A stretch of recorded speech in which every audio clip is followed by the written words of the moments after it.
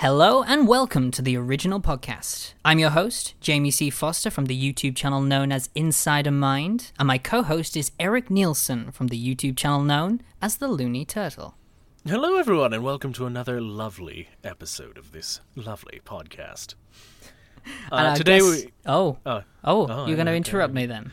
I was going to just introduce the guest for you.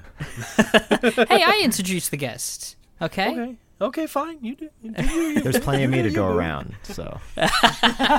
We'll both introduce the guest, There you go. okay? I'll introduce... There you go, you see? I've got I'm not gonna notes. be in sync. I'll just leave it up to you. Anyway, our guest today is none other than the man behind the creepy and insanely popular Twitter account known as The Sun Vanished. Please welcome Aidan Elliot. Yay! Yay! See? Welcome! See, I had it written down, and you just interrupted me. I'm very disappointed. Yep, Don't get in between the man and his notes, dude. You ruined my notes. I was in the zone. Okay, how are you today, though, Aidan? I'm great. I'm doing great. Oh, dear.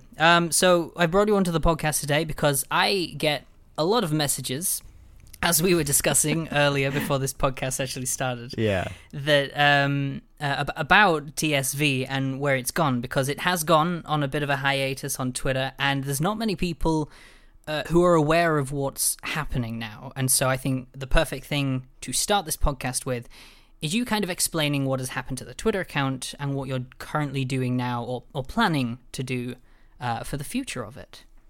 Yeah, so, man, where do I start? There's a lot of aspects to this that I kind of feel like I gotta tackle. Yeah? One of the main things is that the thing that I've noticed with the Twitter account that has been a constant issue, and I'm sure other people have noticed, is sort of these like giant gaps in time in between tweets. And it's something that I've been wrestling with since really the beginning of the Twitter account, having this whole arc to unpack, and I want to make sure I'm doing everything the right way and like preparing all of these pyrotechnics, if you will, stuff, all of these things that happen on the Twitter that make it exciting, make it interesting, the continuity, the characters, all of it. So I want to get that down the right way. But the thing that I'm realizing, especially coming towards the end of this arc, is that I think it's slowing things down. As much as I like having a huge long arc that spans over like a year and a half, as fun as that is, it's also a lot to keep up with. And so I'm trying to, like, what the main thing that's been keeping the Twitter account from going right now has been me sort of like going back to the drawing board in a lot of ways of how do I want to tackle this from here on out? Like, after this arc completes, like, where do I want to go with the Twitter account? Do I even want to go anywhere? Do I want to just cut it off here? And the thing that I've sort of realized is that, oh man, there's like a lot of potential in this universe that I feel like is untapped, and I'm holding on to these characters, which is great, don't get me wrong. But I feel like there's a lot more that I could do with this that could be fun and could be much more painless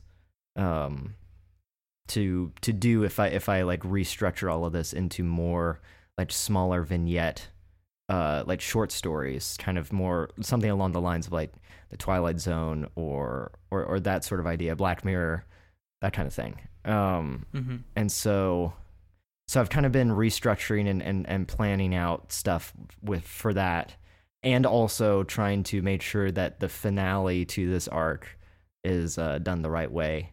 And also the other aspect I haven't talked about yet is the web series, the cinematic web series that I've also been working on since around July. Well, it's been before then, but July is when things really kicked in.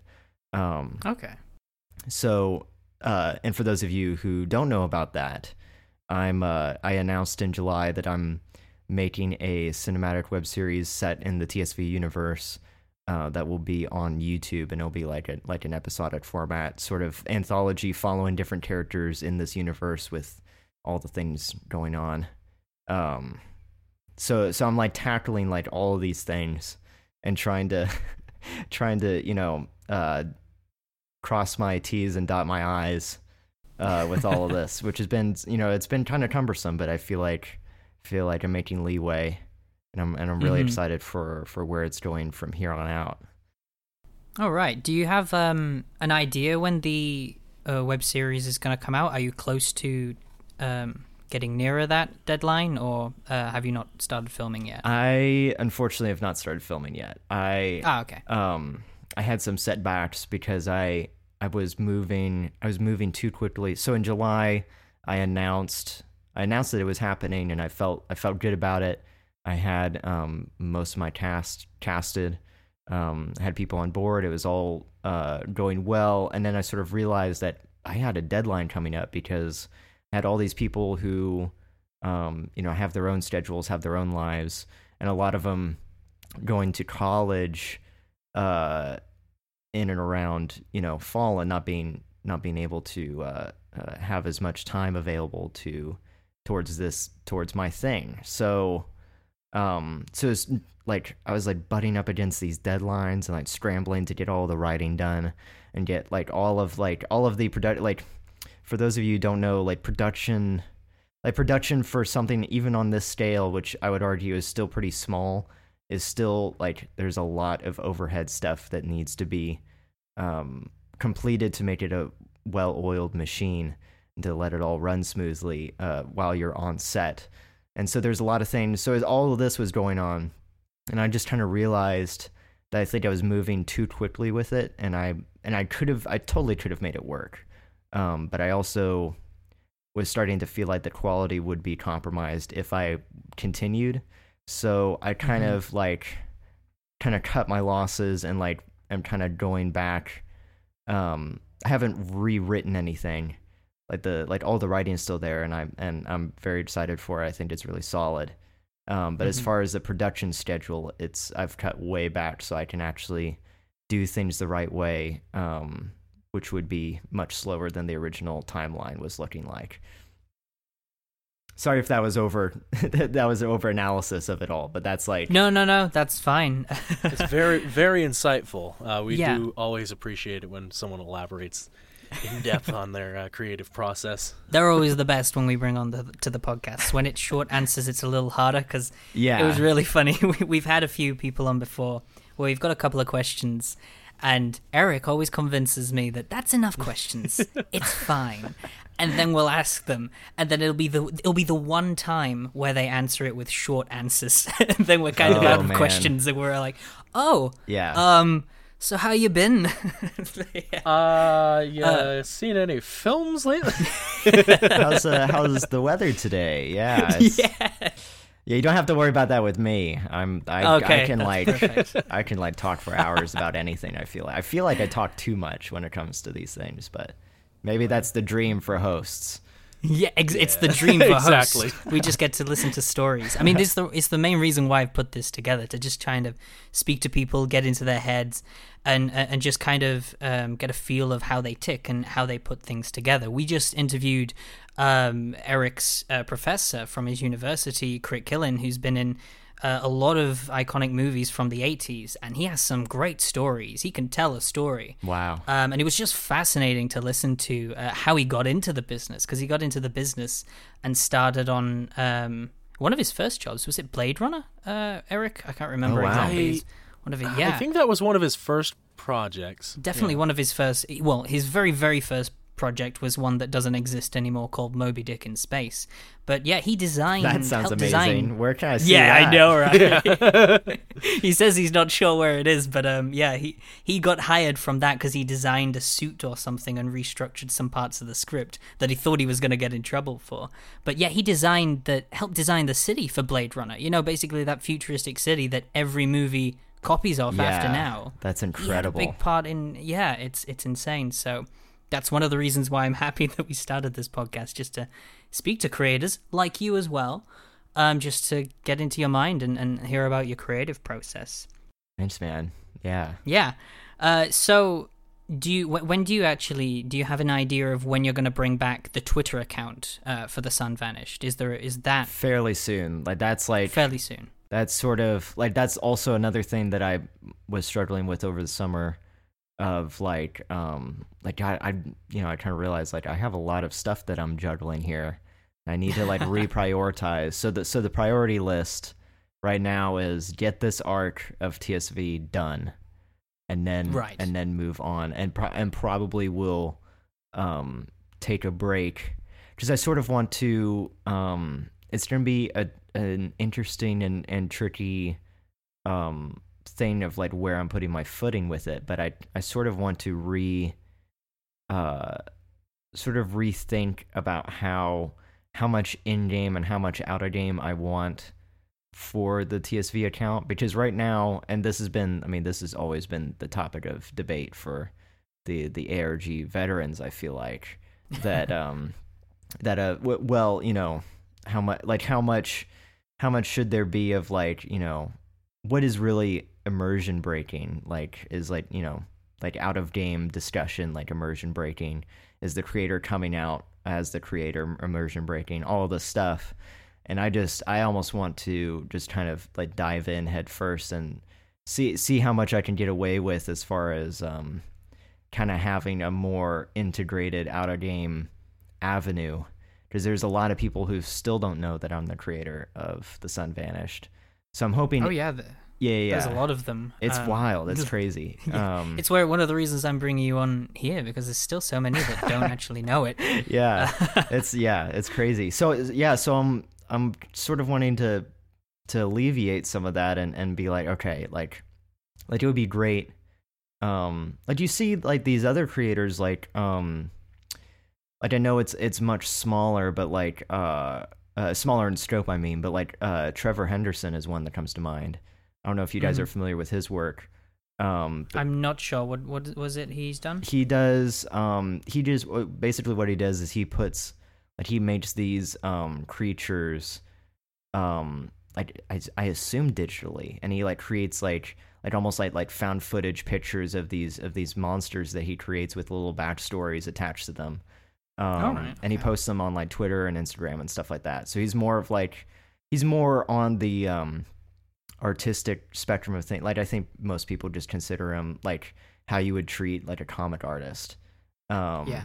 Okay. But like I'm kind of in love with that idea of just like God, like I want to be able. I'm tired of being the guy behind the shadows when it comes to this particular project, because I just feel like it sort of gets in the way more than it helps me, including just being able to tell the story. I feel like there's a lot of obstacles there. Definitely. I think it's one of the main problems that might actually push people away from this particular area. The feeling that, well, you can't get noticed once you've created one project. It's hard to move on to something else because it feels like you're starting again because no one knew who you were to begin with. Exactly. Yeah. And I just want to like, honestly, more than anything, I just want to like totally break that fallacy, because I really do feel like it's a logical fallacy of like, oh, like you have to be in the shadows to be an ARG creator. I said, no, screw that. I don't like, that's not how the rest of the world works. No. Like that's not how the entertainment industry works. And if we want this medium to grow, like I feel like we need to put ourselves out there more and be like, you know, like, hey, we've got portfolios here. We've got stuff that we're doing that's really great and groundbreaking, and I want that stuff on my record, man. I want that. I want to be able to use stuff like The Sun Vanished to help me elsewhere in life. And I think it's really possible. It's just breaking these almost rituals that have developed through, with lack of a better term, ARG traditionalism of like, this is the way we've done it. Therefore, this is the way it always has to be because we've always done it this way. Yeah, it's one of the, I mean, you know, the closest you guys can get to getting exposure is relying on channels that cover you to actually say that this is the creator, but it shouldn't be like that. You know, you can't just expect them to be able to just tell everyone who it is. It needs to be from you coming out and announcing that this is it. I was just looking up a recent ARG. It's not recent. It was like it was a very long time ago. I watched a documentary of it just recently, something about the Jejun Institute, and I think towards the end of that, they actually did come forward and announced that it was all a game, and they kind of had like this little party towards the end. I don't remember people being angry that the creator stepped forward to announce it was all fictional. They were more just disappointed in the story's conclusion.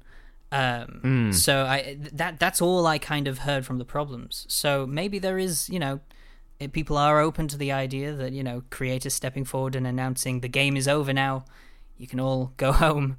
They're not too worried about that. It's more about that if they get a satisfying conclusion, I think they'll probably be happy with it. That's fair. Yeah, I definitely want to give that. I have some cool ideas, and I hope I can pull it off. Yeah, well, absolutely. Well, fingers crossed. I mean, I've seen you work on a lot of things, and you clearly got a lot of ideas in your head, and so it'd be a shame if you obviously just went around in the shadows constantly, moving from project to project and starting from the ground up each time. It'd be better to actually have a place where everyone knows who you are, and you can just share your projects one by one, whichever one you decide to work on. Yeah. Yeah. So, I guess since we've kind of got that particular part out of the way, and we're talking about ARGs, what exactly got you into alternate reality games? Is there anyone in particular that stood out that inspired you? That's a great question. Yeah. Definitely, Marble Hornets. Even though some would argue that is not even an ARG.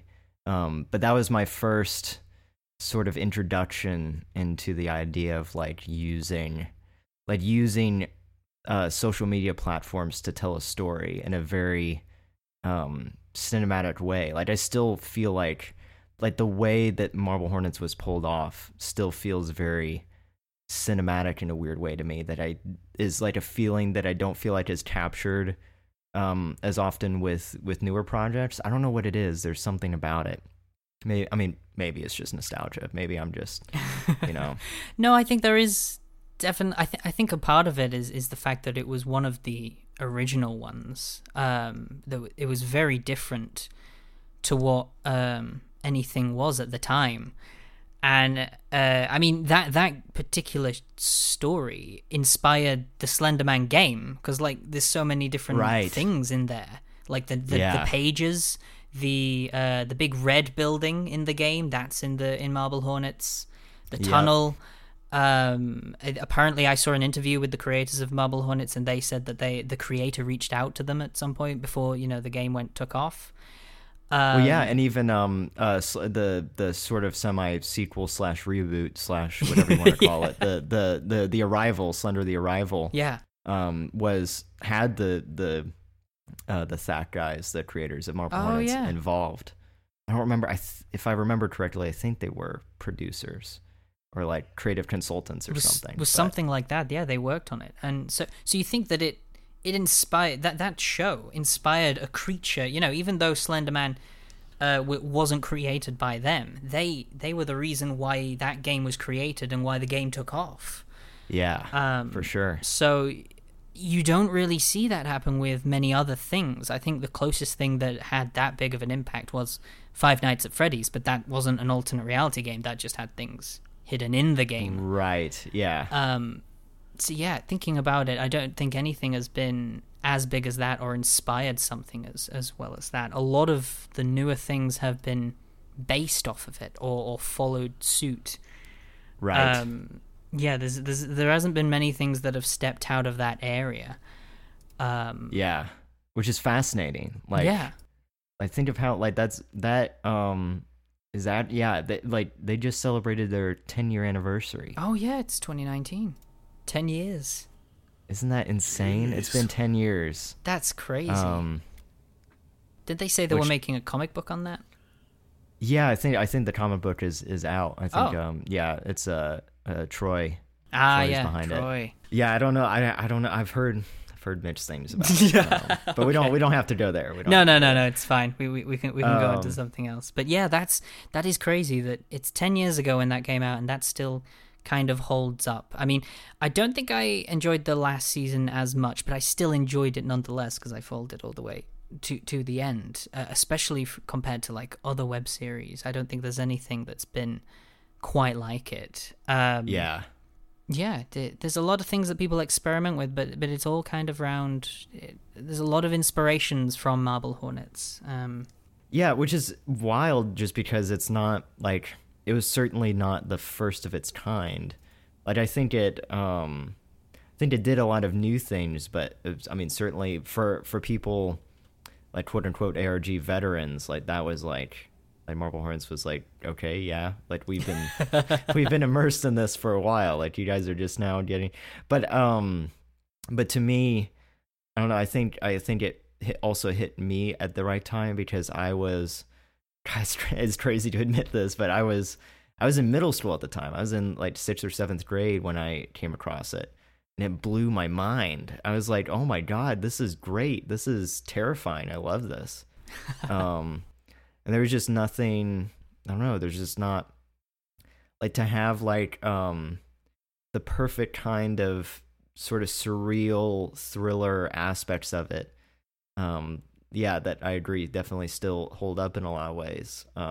Yeah, it's just a lot of that, just the tone and the atmosphere alone. Like, like the story itself, I am definitely interested in, and I love sort of the, at least theorized what everything with Marble Hornets is really about as far as the allegories. Yeah. But all of that aside, like the tone and atmosphere, I could just eat that up for hours and hours. Yeah, I think it's part of the story and the mystery that was behind it. I'm trying to think of the stuff that actually happened at around a similar time and what was different. Like Lonely Girl 15, for example, I think was one of the very, very first ones. But it took a while to get into the story. And eventually it kind of just went round in circles a lot, from what I remember. Whereas Marble Hornets, it started instantly. It got straight to the point. It's found these tapes, going to be looking through them. There's something odd about them. Each upload is going to be one of these tapes that I found, and I'm uploading them. So instantly gets your attention. I think My Dad's Tapes happened around at a similar time, but I can't remember how exactly that went. If that took a while to get into the story or not, but or if that started after Marble Hornets. I think that was after. That might have been after. Right. Fair enough. So was Marble Hornets the first one with the I found these tapes, or was there actually something before that? I'm racking my brain. I don't think so. I mean, at least not anything that really... Not really that made cemented itself. Yeah. Which is interesting because that's a genius setup. Yeah. It's crazy. That's like, I'm sure there's like studio executives and producers out there who are like, God, I wish I came up with that first or used it in a show or something. Because it's great. You can, it's a format, but it has endless possibilities. Like, you could do anything with that if you wanted. I think that's also why that idea is sort of carried on through like Slenderverse, albeit much less masterfully crafted.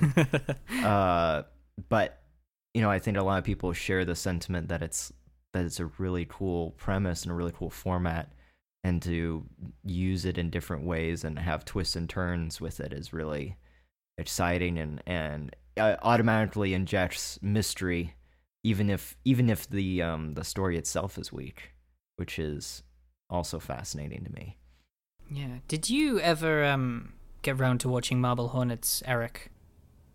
Yes. I believe I watched the entire series. Oh, did you? What did you think of it? Yeah. I don't think I ever asked you. I don't think I liked the ending. It's been a while since I watched it, so I'm not quite a little fuzzy on the details, but I don't remember liking the ending. Because it didn't really seem like a conclusion. Right, okay. But overall, the series itself was very interesting. The way that they introduced Slenderman, the way they kind of avoided... Like, the entire time they avoided explaining what Slenderman was and what his powers were. They left it kind of ambiguous. That's always... throughout the series. Yeah, I remember seeing them a few times at... well, I didn't personally go see them, watched some videos on them, because I was big fans of the thing at the time, where they went to some conventions and they started explaining about the ending they had planned. And they said that they had a lot of... They kind of realized that they didn't have to answer everything. They could leave some things unanswered. And I think that is a good thing to to have. You don't have to answer everything. You can leave some things up to the imagination. And I think that's what can stick with people for a while as well, when not everything is sorted. Similar, because Gravity Falls did a similar thing. Not the main points were given an answer and it finished, but there's still a lot of things lingering in there for people to theorize on. And Lost is similar in that as well, which I'm a big Lost apologist. I really love the ending. I feel like I'm the only one sometimes. Yeah. Man. I think how do you feel about the ending? I'm not exactly that impressed with it. That's fair. Yeah, I don't think I'm like what everyone else was like. Well, what the hell was that ending? I can't stand it. I was just like, okay, that's fair. I think it kind of, the whole series as a whole lost me a little bit. I wasn't as invested in it once season 4 started. Then that makes total sense. Yeah. So I think when I was just like, I kind of got to season 6, I was like, I just want to kind of get through it at this point. And then when it happened, I was like, okay, that's the ending. I watched it. I personally love those first 3 seasons. That's the thing that I hear from everyone. Yeah. Oh, really? And I totally get it. I totally get it. Because you kind of, like, again, it's that I almost would say that maybe the problem that people have with Lost is that they say it's like too ambiguous, but I wonder if it's not ambiguous enough as far as like the themes, because through like seasons 1 through 3 you have this idea of like they set it up very clearly, man of science, man of faith, you have these different sides of like like what is fate, what is free will, and which one is like right, or which one works, which one wins. And toying with those ideas and those questions is really fun. But I think the series loses people when it tries to answer those questions. To me, the answers that Lost provides are totally I don't know, it feels consistent enough where I really, really enjoyed it. But I totally get, like, you have to be, like, if you're not on board by season 4, you're really not gonna like season 6. I that's fair. While you did say that you felt like you were the only Lost apologist, but I think you'll be happy because I introduced you to my mate Jacob Suggs.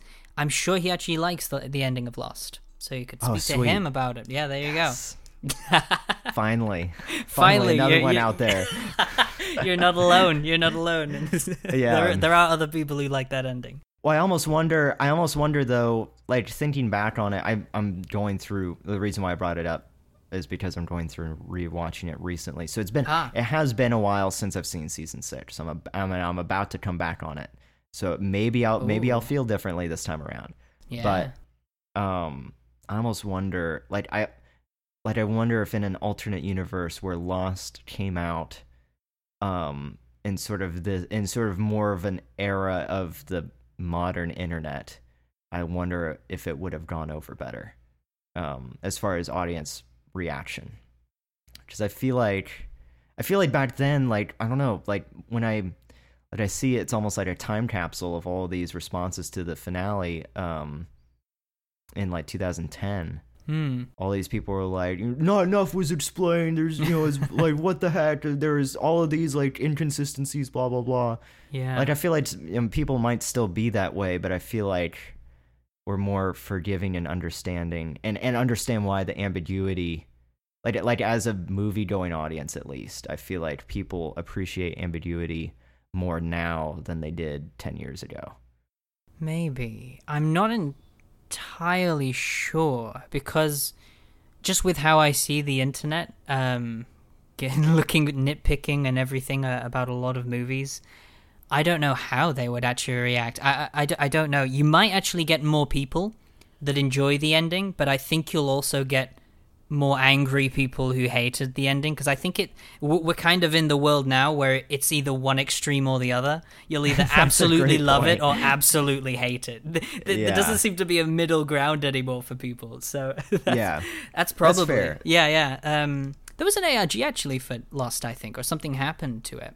They go on. They did I need to do more. Unfortunately, there's not a whole lot of documentation on it. I would love if someone like you took a crack at it, because it's so hard to find stuff on it. Well, that's one that I've actually been wanting to do, because it's another J.J. Abrams one, and I know there's a lot of people that give J.J. Abrams slack, but his ARGs are usually pretty decent. Whether it's the movie, that's another story, but the actual ARGs he's made, because I've covered his Super 8 and his Cloverfield, and both of them were very interesting. I mean, it's kind of my cup of tea. A secret government organization covering something up. I eat that stuff all the time. I'm like, oh my god, that's my. I think you'll like the Lost ARGs. Then they did one in between each season, so they had, so like each one was kind of its separate own story. The unfortunate thing though, and I think the difference, and maybe you'll be able to notice, maybe you won't. I from what the research that I did, it didn't bother me, but apparently the media department that was assigned to do those ARGs had no idea, they were not clued in on the creative decisions that were going to happen in the next season of the show. Oh. So they were just kind of on their own as far as using what was already there in the previous season and kind of using those aspects and making their own thing, which I think actually turned out really well, but it may not feel, I don't know, maybe it won't feel cohesive compared to the movie ARGs, where it's you've got this one thing, and it's all tied in. To be honest, I've actually heard that a few times with alternate reality game creators. There was one, really, the kind of the process between the alternate reality game and the movie, it tends to be split apart, so you don't really hear too much. It seems like such a missed opportunity. Yeah, it happened with the Beast ARG, because I managed to get to speak to a few people with that. I guess with it being one of the first ones, maybe that's what it was, and every other one was perfect. But this one, apparently, they had this whole story planned, because they heard the synopsis of it, of what was kind of going to be happening, and then they kind of reworked kind of a story that was going to take place in this world. And then they kind of had plans to where they were going to take it. But then they eventually got to see the movie just before they were about to launch it. And then they were like, wow, this is kind of a tragedy. No one's going to want to follow this story afterwards. So we're going to have to restructure the whole story into before it actually took out. So that's wild. I know. I understand from the studio's perspective, or even the producer's perspective of well, I don't want my movie being spoiled by this marketing team. Yeah. I understand that aspect, but if you have, I don't know, I feel if you have intelligent enough people who, I feel the marketing team would get it. They would know, okay, we shouldn't talk about this, or leave this. So it's just an opportunity to explore ideas and ultimately get an audience hooked on the concepts before movie gets released, and then we get to see that come to fruition. Yeah, well, I think you need to kind of have that. You got to talk to each other, because they're attached to the same brand, and you're going to be exploring that universe. So it'd be the best thing you can actually do is let them know what's in that world, and then if there are specific things you don't want them to be mentioning, you list it. Yeah, exactly. Well, but I think the issue is for a lot of advertising companies, it's not something that's done in-house. It's a separate company. You contract to do it. So there's a lot of risk that they'll spoil what you're having them promote. So you give them as little as possible just to get the point of the video across, but not the actual movie. That is true, because AI, well, actually, most movies are always by an actual film production, but the ARGs are created by 42 Entertainment, or the ones were in the original ones that were attached to movies. So it is two different productions working together. So I can see that. Oh, I just remembered. When we were talking about Marble Hornets and where obviously everything started, found footage Segue, see? To the Blair Witch. Yeah, you see? Yeah. See? Hey. He's Blair Witch trying was to one pretend he's clever. Hey, we talked about this. Let the man follow his notes. Got my notes here. I'm trying to segue. No, but the Blair Witch was one of the very first with found footage. I think there was one before, like something like 1993 or something. Someone brought up the name of found footage, but Blair Witch was the one that attached it to the internet. The first. Yeah. I don't. You know, I mean, I'm definitely biased, but also, like the other stuff that came out before is like, is this really? Like, there's one that was like in '93 that was like, I think it was called like Alien Invasion. It was just like, it was only found footage because it was like a homemade sci-fi movie. Like, that's basically, which is a cool idea of like, that's like it, you know, coming across this new genre of filmmaking almost accidentally. But they definitely, I mean, it was certainly amateur hour. I mean, I don't want to be mean, but it's also like, it was not good. But yeah, man, Blair Witch is so good. Blair Witch, though, I will say, is like the first for the websites, because it created a website and built its own lore around the Blair Witch, which I find is quite clever. It was one of the very first to properly do that. I mean, I think there was Jurassic Park and that tested out the waters with websites, but they never had an actual take it lore. To the next level. Yeah, exactly. Blair Witch really went like, if you want to know what the Blair Witch is, you're not going to learn about it in the movie. It's here on the website, because you don't need to know anything about the Blair Witch for the movie. I think there's that. I always think the scariest thing for humans is the fear of the unknown, something that you can't explain. So the less you know about something, the better. And the more you reveal, the less it becomes scary. But I like with Blair Witch, if you watch the movie on its own, you don't know almost anything about it. It's left to theorize if the film students killed the girl and stuff like that, or if, whatever you want. But if you actually want to, you yourself want to explore it outside the movie, there's this website with the whole lore and the history of what's happened at this particular forest. Yeah. Well, something I sort of realized recently, it just kind of came to me, is like the ending to the Blair Witch Project is, I think it's still terrifying to audiences, but I think it goes to the next level when you understand the lore behind the reason why, people are standing in corners facing the wall. Like, the movie doesn't really go into depth articulating why they do that or like where that comes from. But if you read up on the website, read the lore. Oh yeah. Rustin Parr making the Burkittsville 7, the 7 kids face the wall and killing each of them. That's a creepy Easter egg, actually. Yeah, that guy. When I heard that connection, that was creepy. Yeah, because that's like oh god, that's like next level. Like, that to me, that like opens the floodgates of like what the ending means. Absolutely. Like why they're facing the wall. So yeah, so there's stuff like that where it's like, man, you like almost need to like understand the lore to an extent to like have like the full experience, to appreciate it more. Yeah, which is awesome. Yeah, I love it so much, and I'm kind of not happy that the new Blair Witch game just like throws all that lore out the window.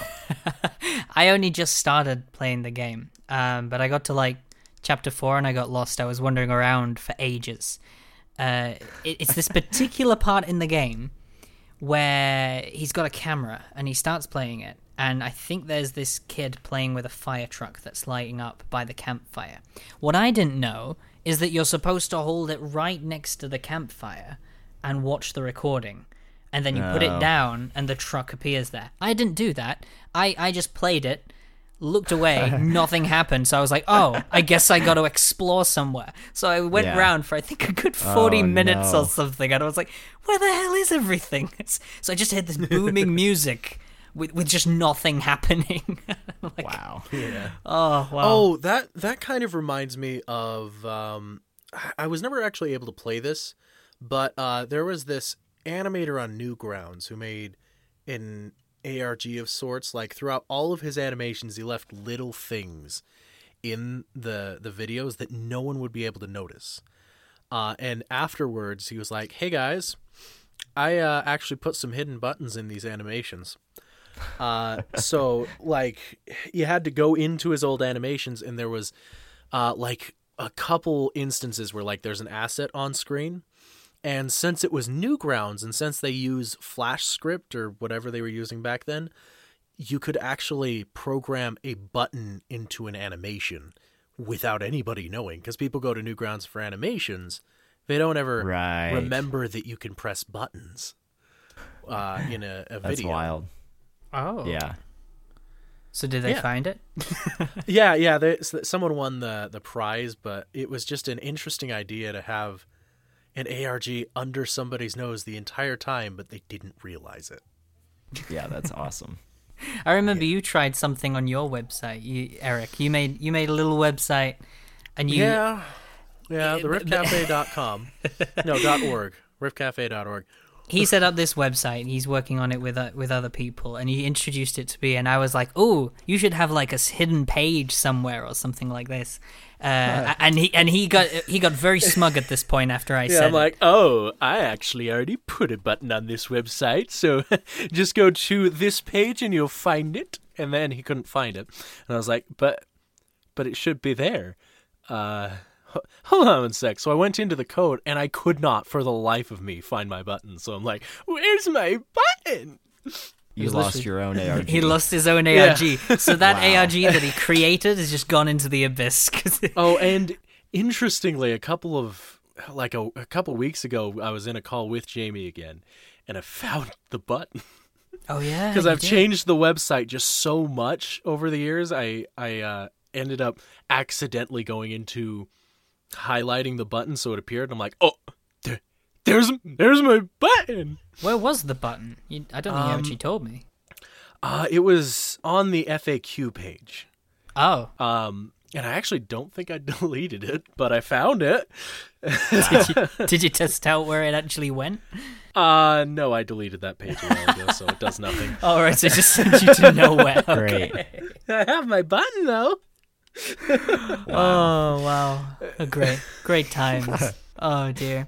But for those that were listening, why we brought up the Blair Witch, it was because it's the 20-year anniversary of the Blair Witch. Weren't you actually planning to go to? Yeah, I was. So they were doing. It's called the Blair Witch Experience. They do it every year, but this year is like a special year. Yeah.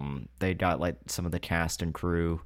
And like the directors are going to be like at like they're having a red carpet screening of the Blair Witch Project in Maryland, and then that weekend they are having like a tour of all the filming locations and like camping out in like the Black Hills Forest, stuff like that, which is all really really fun. And I'm sad I'm gonna miss it. I was gonna go, but I just couldn't make it work out. But next year. Next year, 21 years, yeah, baby. 21. Yeah. To be honest, that actually sounds really cool. I'd have probably just going into the Blair Witch Forest, camping out.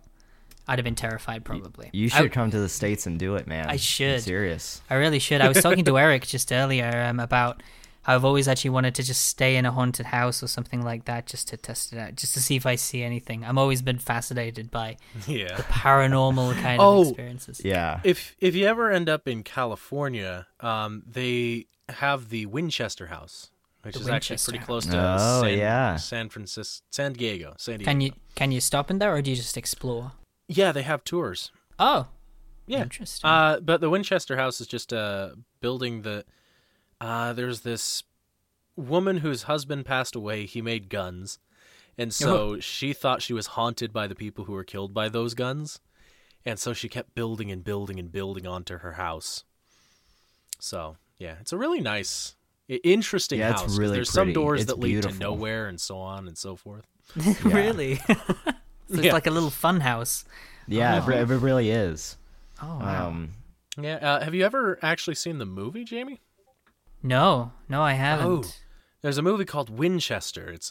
I think I saw a trailer for it. Was it a new one? Like a few years ago? Yeah, probably a year or two. Yeah. Did anyone see it? Yes. I didn't see it. Oh, you didn't see it. What was it like, Eric? Well, it was horror movie. Yeah?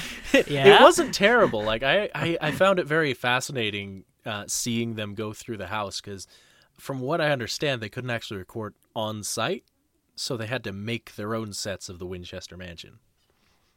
Oh. So it was interesting to see how the house was constructed, learn some of the lore for it. And then an earthquake happens at the end, so... Great. Wow. That was, Go and spoil it for me. I know. I was just going to go see it now, and now you've ruined it. I just don't Well, wanna I go mean, watch it. I went to a couple of videos talking about it afterwards, and some of them were like, oh yeah, it takes place during this famous earthquake from way back when. And it's like, okay, so that's the climax of the movie. That's interesting. I feel like that could have been cool. Maybe if it was done right. It sounds like it. Well, I mean, like, what comes to mind is like, how the scary stories to tell in the dark movie, like, used. Oh, yeah. I don't want to spoil too much because it does it really, really well, but uses the era of the '60s to its maximum potential. Like, there's very specific thematic reasoning for why it takes place at that time period. Yeah. And it's great. That's God. Talk about good movies. I watched that not too long ago. That was a nice movie. It's kind of the same for Winchester. Like there's a Was that a good reason movie? that we follow the main character. All right. I'm a bad reviewer. That's why I analyze things instead. Looney Reviews. That should be a new YouTube channel. Yeah, Looney Reviews. So there was stuff that went on. It was pretty good. There's an earthquake at the end. Yeah, it was a horror movie. Everyone It dies. was a horror movie. So don't get attached to anyone if you watch it. Like I did. Burst into tears. Like, it ruined me for years. Oh, But you dear. watched it last week. Years! How do you guys feel about the paranormal then in the real world? Does anyone believe in ghosts? That's a tricky question. Do you believe there's something out there then? How about that? Oh, for sure. But I'm too busy utilizing it to freak other people out and to tell great stories. So I'm just kind of, that's sort of like, it's like being like one of those like the seance people. I forgot what they're called. I sound really stupid right now. I know who you mean, 10 though. out of 10. But like, yeah, they're like utilizing this stuff and doing all like the smoke and mirrors and tricks. And it's like, do they actually ever stop and think like, oh, is this stuff like actually out there, or am I just like, Does it actually using exist? it? Yeah. Mm-hmm. That's kind of how I feel. What about you, Eric? I haven't experienced any supernatural events personally. That's kind of a lie. There was only one or two instances where I can think of something that happened that shouldn't have, that seemed kind of supernatural, but I chalked it up to, maybe it was a trick of the light, or maybe muscle spasm, that kind of thing. Right. When I just moved into this room that I'm currently in, I was recording something, just some random voice acting, and I was really getting into it, and then I felt something on my shoulder, and I like twitched at it and looked behind me. There's nothing there. It kind of felt like someone had grabbed my shoulder, but I just chalked it up to maybe a muscle spasm. Really kind of spooked me for a second there, though. You've told me that, some of your friends believe that your room is haunted, don't they? Yeah. When I was... Yeah. The room I'm currently in is haunted. Actually, last week, I had a busy Saturday. I went and did a few things around the neighborhood, and then I came home with my friend, did a podcast real quick, and then around like 6, I left. And I was out of the house from like 6 to 11 at night. So I was gone for a long time. When I came home, I got some food, and I was heading to my room, and my brother was watching TV in the family room. And he was like, "Oh, you went to go get food?" Kind of implying that I was there recently. And so I was like, "No, I got some food on my way home. Been gone since like 6. And he's like, he kind of has this shocked face, like, what? And then he tells me, well, your room's haunted then. And so I was like, wait, what? And he tells me that before he went on his late night jog, because he does that every night, my room light was on, and somebody was talking in there. So yeah, I guess my room's haunted. Oh, I just feel like it's rude to be like I liked how like he totally jumped the gun. He didn't say like, oh yeah, like there was like someone was talking in that room. He's like, nope, your room's haunted. It's haunted. It has to be a ghost. There's no other explanation. Yeah. It's like an apocalypse scenario, and you immediately go to cannibalism. Like there's no, there's no in between. Yeah, I mean, it was kind of saying it as a joke, but there is no explanation behind why that happened. Because again, I was gone for a good few hours, and on top of that, my computer was off. So there's literally nothing else in my room that could make noise, and no reason why my light would be on. From my personal experience, I'm always skeptical. I mean, I love hearing stories from what everyone has about the paranormal, and I don't doubt for a second that they believe what they saw. Yeah. But because I haven't experienced it, I can't say that, they must be telling the truth. Because from my own experience, and I'll tell you this story that happened when I was really young, but there's two perspectives to it. And I'll tell the first perspective from my parents. We were in an old house when I think it was between the ages of 3 to 8, my age, before we moved out. And in this house, there was my room and my brother's room, and I would never sleep in my room. There was odd occasions where I would, but most of the time I would sleep in my brother's room. My parents just thought, they just want to, they're in that room. That's just what kids are doing. They prefer to be with each other. Because they're brothers. And then when we moved out, I think it was in 2004, there was a few years later where they bumped into my neighbors, and they accidentally let it slip that in my bedroom was the same room that the previous owner killed herself. And whoa. Yeah, and the thing is, I think there's a law where where when you're selling a house, you're supposed to tell people if they've killed themselves or there's been a murder in it. And I don't think they told my parents, because my parents didn't know that there was someone killed in that room. Oh, no. So they, obviously angry at that, but then they're thinking, well, Jamie, he never liked sleeping in that room. He always slept in his brother's room. So they go around telling everyone this story, and everyone who's a believer in ghosts is like, oh, he must have felt a presence. And my parents are thinking, oh my God, he must have seen something maybe when he was younger. So that's their perspective. So now I'm going to tell you my perspective of the story. I just thought my brother had 2 really cool beds, and I just liked sleeping in that particular bed better than my room, because he had like a bunk bed. One was on the ground and then one was on the top, and I liked the one underneath. And I was like, yeah, this is a cool bed. And even when we moved out, we switched beds. That bed went in my room because I really wanted that particular bed.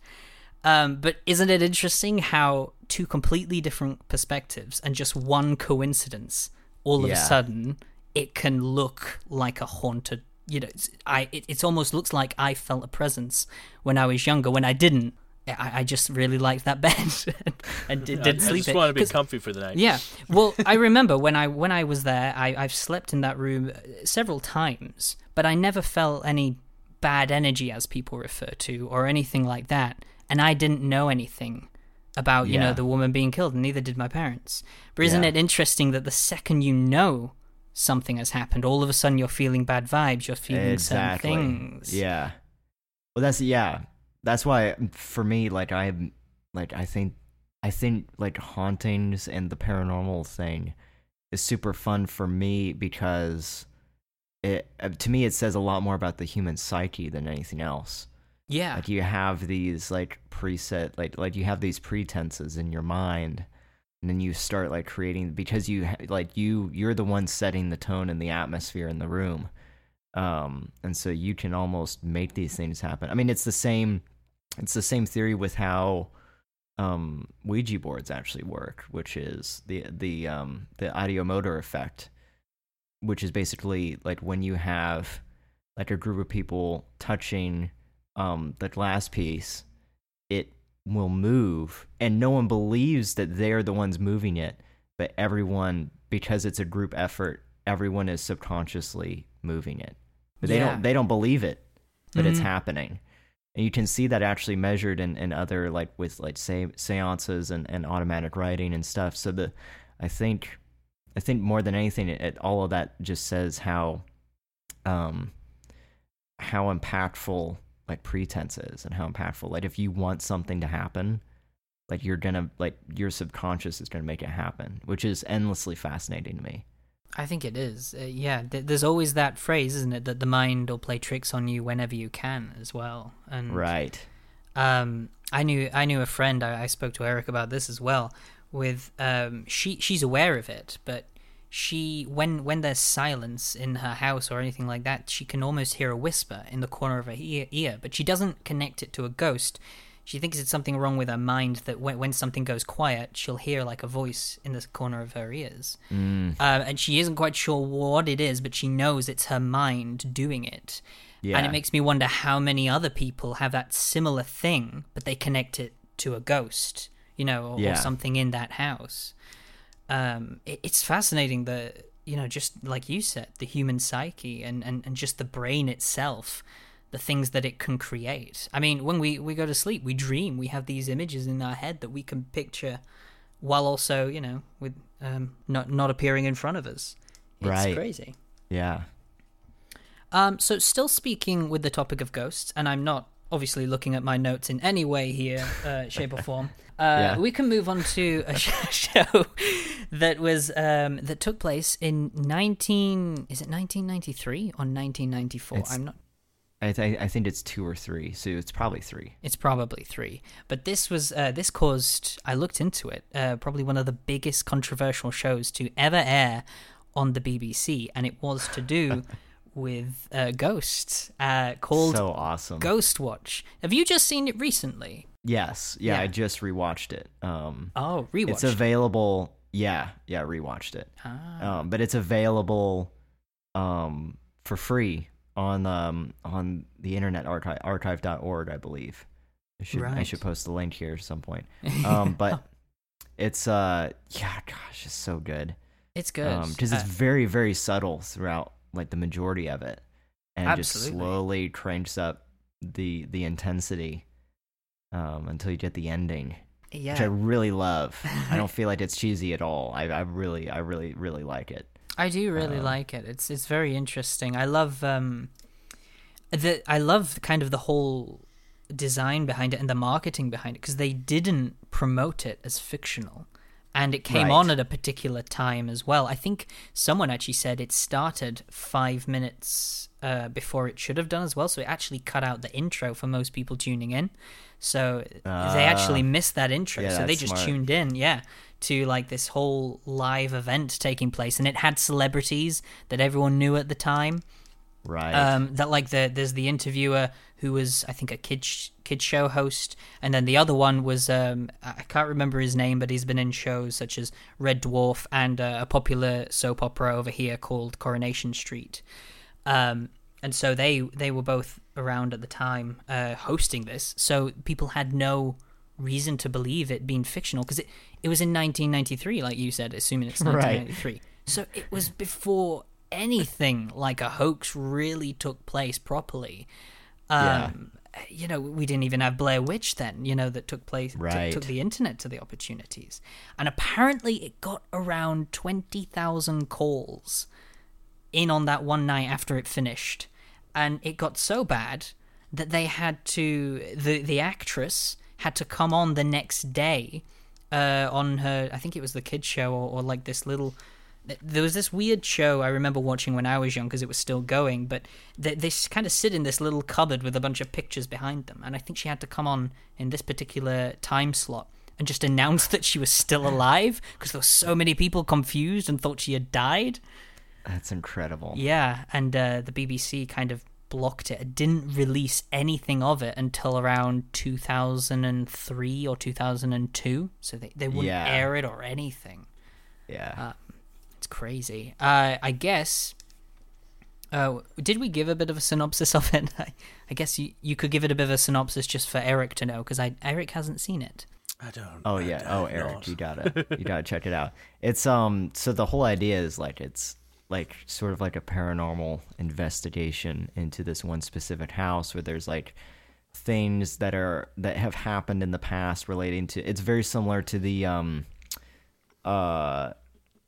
like it's these two girls and this mother that live in this house, and that setup sort of reminds me of and I'm sure it's inspired by the same stuff that happened that the Conjuring movies are based on. Yeah, which is God, I can't remember the name of that family, but it all feels very reminiscent of that sort of like paranormal like hauntings in the UK. That's true. Yeah. And so, but it's this whole like, that they have like infrared cameras and all this stuff. So it's like a ghost show, but it's all happening in real time, and it's not cheesy like ghost adventure shows are now. Like it was very played very mild, which I think a lot of the British dryness of it really helped with all that. Like They do, like, though. I love that stuff. It's very different to American shows, because I think they're kind of similar to it now. Britain just seem to have this. We just show it. We don't add any music to anything, which can work in certain areas. But oh my god, when we try to adapt American shows that do not work without that stuff, oh my god, is it boring? Yeah. It's wow. Do you remember it in Practical Jokers, which I think is in America? Yes. With the whole there's jump cuts and everything like that, and it gets on with the story. There's a UK version of it, and it is so boring. It's so awkward because there's no music, there's no jump cuts or anything like that. It's literally just there, and you just see the full thing play out.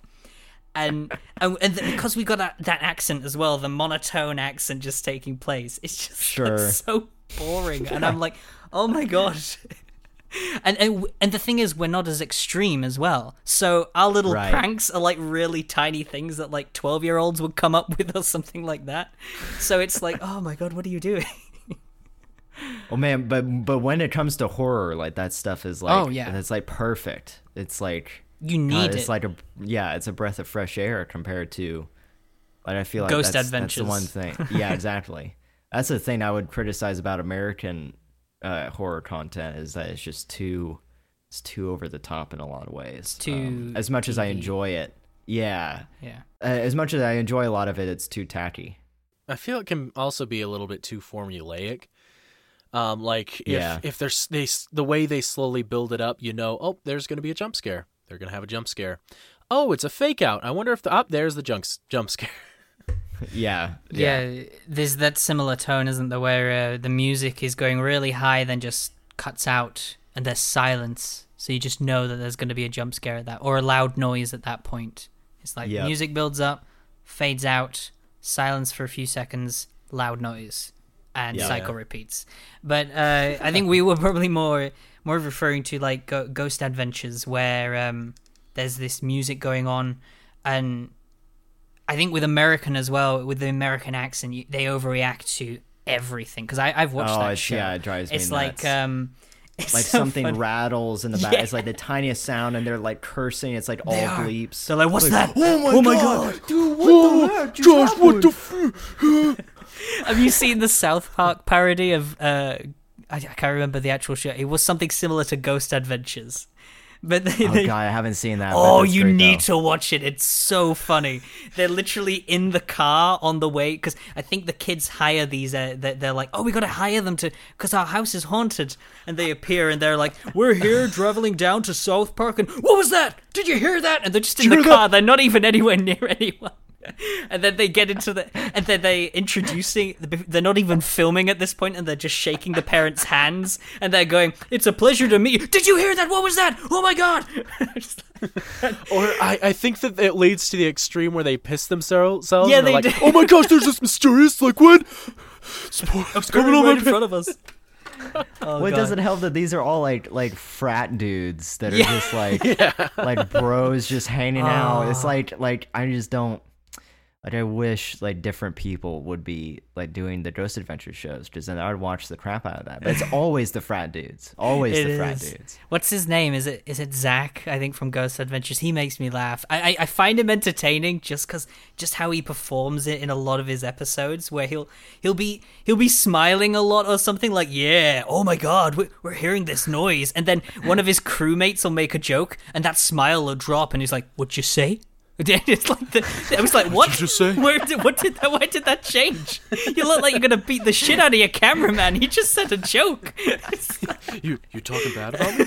It's just, it made me laugh so much. Yeah, they're so like wired. I swear they like drink like 10 cups of coffee right before filming, because they're always so jittery and like wiry. It's like, guys, just calm down. Just take a breather. Oh dear. I've always wanted on one of those shows to, when they're picking up the noise, the ghost is saying something. I always Yeah. wanted to hear just like a ghost say something like, "Fuck off." And then they go, "Did you hear that? I think it said hello." It's just like, let's replay that. Instant replay. Yeah. That's like sport. It's like football. Oh my god. That's insane. But yeah, so Ghost Watch is not like that at all, which is why it's good. You And should it's send also it to me. all obviously orchestrated. Yeah, I'm totally sending you the link. You have to watch this right after. Yeah, you'll have after. It'll, Yeah, yeah, you have to. immediately after, and I'm probably going Immediately after. It's only like 40 minutes or something. Like it's really not that long, Okay. if I remember correctly. I think it's just under an hour from what I remember from watching, I think. Okay. That sounds Yeah. right. It's not bad. It's because it is all happening live, and it is Well, fun. live, quote unquote. Oh but yeah, it's all live, quote pre-recorded. unquote. Yeah. That's what I meant. That's Which is the premise genius. of it. Yeah, I love that exactly. concept of like doing stuff that's like live, because it's totally a different feel than like something that's edited. Yeah. It feels more genuine when you have this. You have like so much of the idea of like what the heck is going on right now, because everyone's confused. Like the cameraman's confused, the people in the studio are confused. Like you have a lot of stuff like that where stuff happens and everyone's like no one knows what to do. There's like these moments of like that just feel so authentic, of like even like the bickering between characters just feels really genuine. It's like, oh my god, this is so good. This is what I wish horror was like all the time. I Yeah. personally really do enjoy the phone calls when the phone calls come in. And certain things are happening there where I love how the audience is trying to figure out what's going on and the story behind the house, and there's certain people that have experienced it, and they start telling stories, and you have to connect it together, what exactly happened in that house. I really did enjoy that. And they totally mess with the audience too, because I don't want to spoil too much, but there's like some footage that they show where there's like something in the background that's like really, really creepy. And then at the studio they're like, oh, we're getting phone calls. People are saying that there's like something creepy that happened in the background in this one video. And they're like, what? Okay, let's replay that video. And they replay it, and it's not there anymore. Oh, I remember that. That's really good. The only other, I think, show that did something so live. mean to their audience. It I is. love it. It's so is. great. The fact that they saw something, it's not there. The only other show that I think did something similar, but it wasn't obviously a Ghost Watch show, but it was Inside Number 9, and they did it last year. I kind of liked what they did just because they adapted to the internet. So they had to, switch it up because the internet, people are a lot more skeptical these days. Right. So they had to perform their show, have it go wrong, and then have a rerun of another episode and pretend that that you're just watching an actual older episode for a good 2 minutes. That's a long time for an audience of this day and age to actually just watch that, thinking that it's just the original episode. I mean, I remember when I remember when I watched it live. I was watching it with my parents, and they were gonna switch it over when it happened, but I was like, just keep it on because it's the older episode. I like this one. I was thinking that it was that, when the audio was kind of getting muffly and going off, I was thinking to myself, what if it? Well, I didn't think to myself. I told my parents. I was like, what if this is actually part of the thing, and it's supposed to be like that? Because this is these guys that would come to that conclusion. They're going to make something go wrong. But then my parents were just looking at me like, I don't think it is, Jamie. And they convinced me that, no, I think it's actually going wrong. And so when the news lady came on and said that, we're going to have to cancel it, I was disappointed. And I was like, it's my parents. They've convinced me that it actually did go wrong. And so, but luckily we did switch the channel. And then when it came to these ghosts appeared, I was like, I knew it. It's. And then it just got really meta, where he actually, cool. They actually started. They got texts from people saying that they were live on TV while they were in the dressing room because the ghosts had hacked the security cameras. So when they switched on the TV to BBC Two, they saw themselves there, and then they sent out a live tweet saying, "Can you guys see us right now?" To see if what was happening, and obviously. Thousands of people were watching the interactivity happen on Twitter because that was happening live, and it was really clever. And there's a video now of the guy who did the music for it. He did a 25-minute vlog of him preparing all the sounds and things he had to play live because the music was done live. Oh wow! So they because even the performances were the only thing that weren't were the pre-recorded clips, like the actual old footage that they played over it. But everything else was performed live, and so he had to do the music at the right times, and he actually filmed himself while he was doing it live. So there's actually a video out now. Maybe I'll probably see if I can leave a link on the podcast for that for anyone interested. But that was really cool. I want to watch it now. Yeah, well, I'll send you it. You've got me hooked. Yeah, I'll send you a link to it after we've done. Which I think we've kind of can bring to a conclusion now because I think we've gone over pretty much everything we were going to talk about. Unless if there's anything you want to add, Aidan, anything about TSV or anything that you're working on before we draw it to a close. So the moral of the story is check out TSV, watch Blair Witch Project, and watch Ghost Watch. Those are your 3 assignments. Yes. Everyone who's listening. Yes, every time you watch the original podcast, you're given homework assignments because you'll never truly leave school. And on that depressing note, we'll say goodbye. Okay, thank you all guys for watching. Obviously, you can follow Aidan Elliot on Twitter or TSV. Is there any way you want people to follow or anything to plug, Aidan? Just the best way to know what I'm up to is just follow my personal Twitter, Aidan Elliot. Spelt with 2 A's, 2 L's, 2 T's, all the double letters. It's what's that? I'll link it in the description so people can see it. Fantastic. Yeah, between that and my YouTube channel, that's really awesome. Those are the best ways to keep up with what I'm doing. Fabulous. All right. Thank you all for watching, and we'll see you in the next episode.